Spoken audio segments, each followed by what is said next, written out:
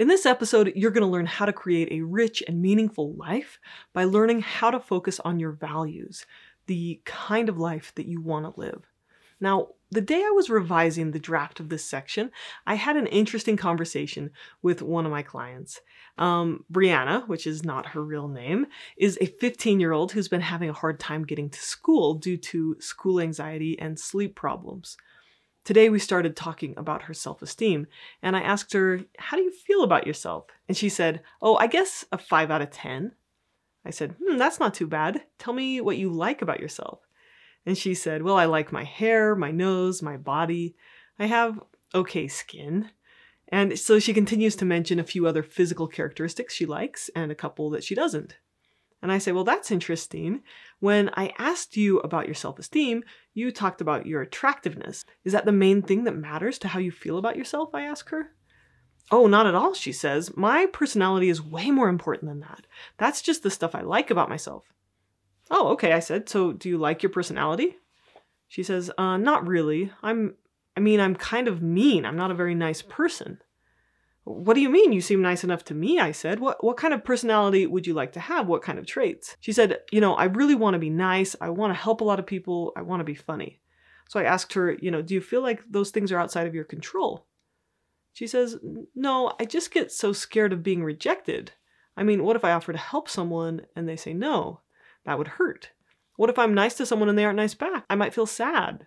I just get so scared. So I hate going to school. I never hang out with friends because I'm too scared that I might feel anxious." So I told her, I said, that makes sense on one hand, right? Reaching out to people can feel scary.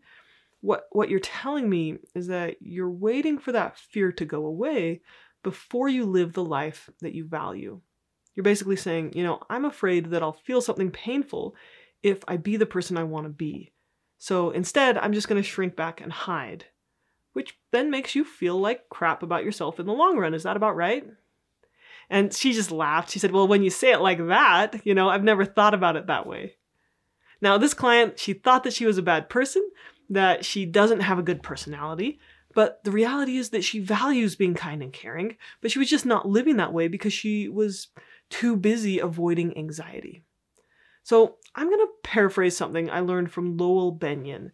He said, self-esteem does not come from saying nice things to yourself or thinking nice thoughts to yourself. It doesn't come from external attributes or possessions. Self-esteem comes from integrity. It comes from keeping the promises you make to yourself. In this episode, we're going to talk about how to create a life where you feel a sense of peace and integrity. You're going to get a chance to clarify your values and see how striving towards them is the key to a fulfilling life, which is what I call happiness. Values are the essence of acceptance and commitment therapy. Our drive toward values is what makes it worth it to learn the skills of willingness and self-regulation and to do all the hard work to change your thinking. So first, let's define values. So to be clear, when I say values, I don't mean religious or moral values necessarily. Values are character traits. Values are who we're striving to be and what we believe in. So they include characteristics like honesty, spontaneity, hard work, compassion, or grit. You may value making art or music, or you may value fighting for justice and equality. So when I talk about values, I literally mean, which of these traits do you value? When we value something, we put our money on it, we put our time into it, or our resources into it. So you might value many traits to a degree, but at some intersections in life, you have to choose which ones are worth more to you. Do you value being successful more in your job, or do you value spending time with your kids? At some point, you may have to make a choice about how many hours you work, right? So we choose who we are when we choose how we invest our time, our effort, and our actions. Russ Harris, who is a brilliant ACT educator, says, "Society tells us that the way to be happy is to reach those goals, to get rich, to be married, to get a big house. But when we reach those goals, there's a little burst of happiness, but it doesn't last long. So if you're constantly looking for the next high, the next buzz, you spend much of your time unhappy." Russ continues, he says, "There is a radically different way to live your life, values-based." Now, in his video, which you should check out, right, he compares a goals-based life to a values-based life by sharing the example of two kids in the backseat of a car and they're driving to Disneyland. So kid A is goals-based, so he can't wait to get to Disney.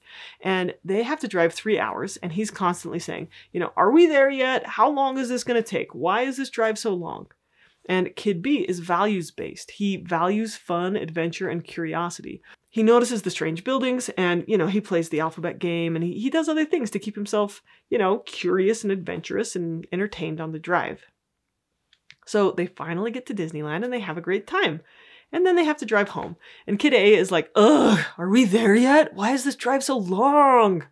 And kid B looks around, and he looks at everything, and he notices how everything looks different at night. And he wonders about the people on the road, right? He's living his values of curiosity even during the drive. Now, in Russ Harris's example, let's say that on the drive to Disney, the car breaks down. They never reach their goal. So kid A is so upset, and he cries and he whines while they wait. He says, this is a disaster. This is so unfair. And kid B is like, what's wrong with the car, right? Why did the car break down? He's curious. And then the tow truck driver arrives, and kid A just throws himself in the back of the tow truck and pouts. And kid B, he's disappointed too, right? But after a while, he starts to look around, and he's like, well, this is interesting. I've never ridden in a tow truck before. This is kind of adventurous. And then he's curious about all the different kinds of knobs and switches, and he asks the driver about them. And he looks around and notices how the road looks different from, way up high in a big truck. Now, both of these kids had the same circumstance, but they had completely different experiences. Kid B was focused on his values of curiosity, adventure, and fun, and kid A was focused on his goal of getting to Disneyland. Orienting your life toward your values can help you face challenges in a more fulfilling way too. They're a direction that we can always work towards in the present moment. Values focus on what we become rather than what we achieve. And values keep us moving in a direction that matters to us. They give us power to keep acting even when things are tough. Again, values are different than goals. So for example, I was single for a lot longer than I would have liked. I had the goal of getting married, but every time I focused on that goal, I got discouraged and frustrated. So I started to redirect myself toward my values. Values are something that we can live in the present moment, at every present moment. We don't have to wait for something to change to get them. So I can value relationships, I can value connection, I can value family time, and then I can set a goal to get married. Values are like a direction, like let's hike north. Goals are like a destination, let's hike to that summit. Now both are good, right? But because values are about who we are in the present moment, they're something that we can always act upon. Goals depend on many outside factors. Values are all about the process and the direction we're moving towards, not some end destination. We can evaluate ourselves based on how closely we're living to the things that matter to us. When we focus on the process instead of the outcome, we make the outcome more likely. When I settled down and I focused on building healthy relationships, on being a good sister and a friend and an aunt, it cleared the pathway for me to reach my goal of getting married. But even if I hadn't found my husband, I would have been living a good life because I was living my values. When we talked about self-deception, we saw how acting contrary to our values leads to guilt, self-deception, anger, and frustration with others, self-loathing, shame, and all sorts of other unhelpful and unpleasant things. When we have integrity, when our actions line up with our values, we tend to feel peace instead of turmoil. We tend to feel connection instead of discord, and greater joy in our lives. So if values are so important, how come we don't live them?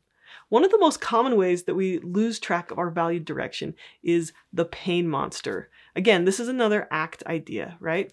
The pain monster says living that way is going to hurt.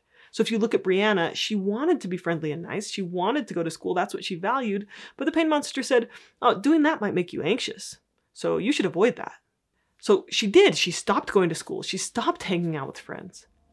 Living a valued life includes discomfort.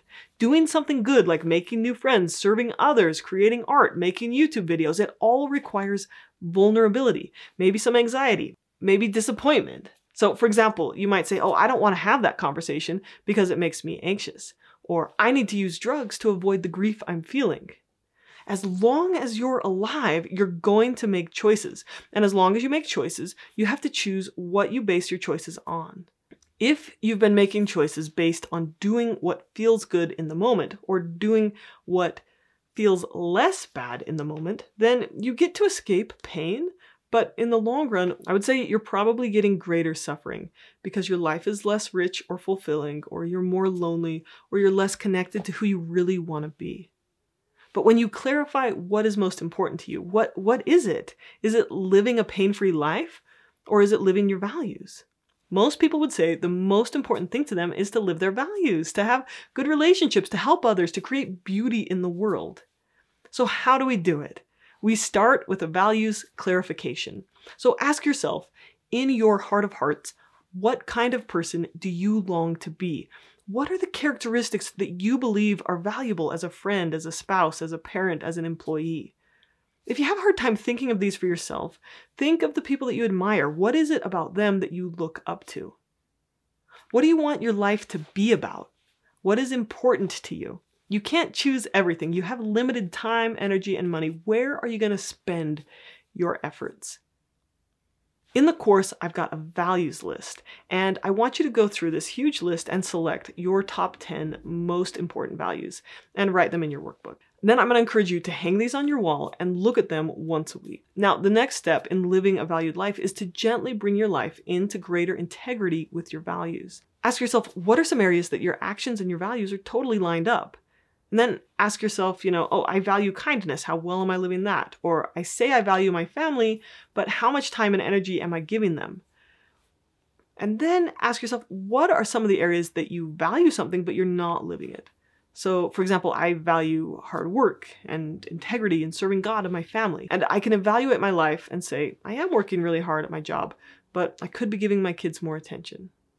So just write down 1 to 3 small actions that you could take now to live your life closer to your values.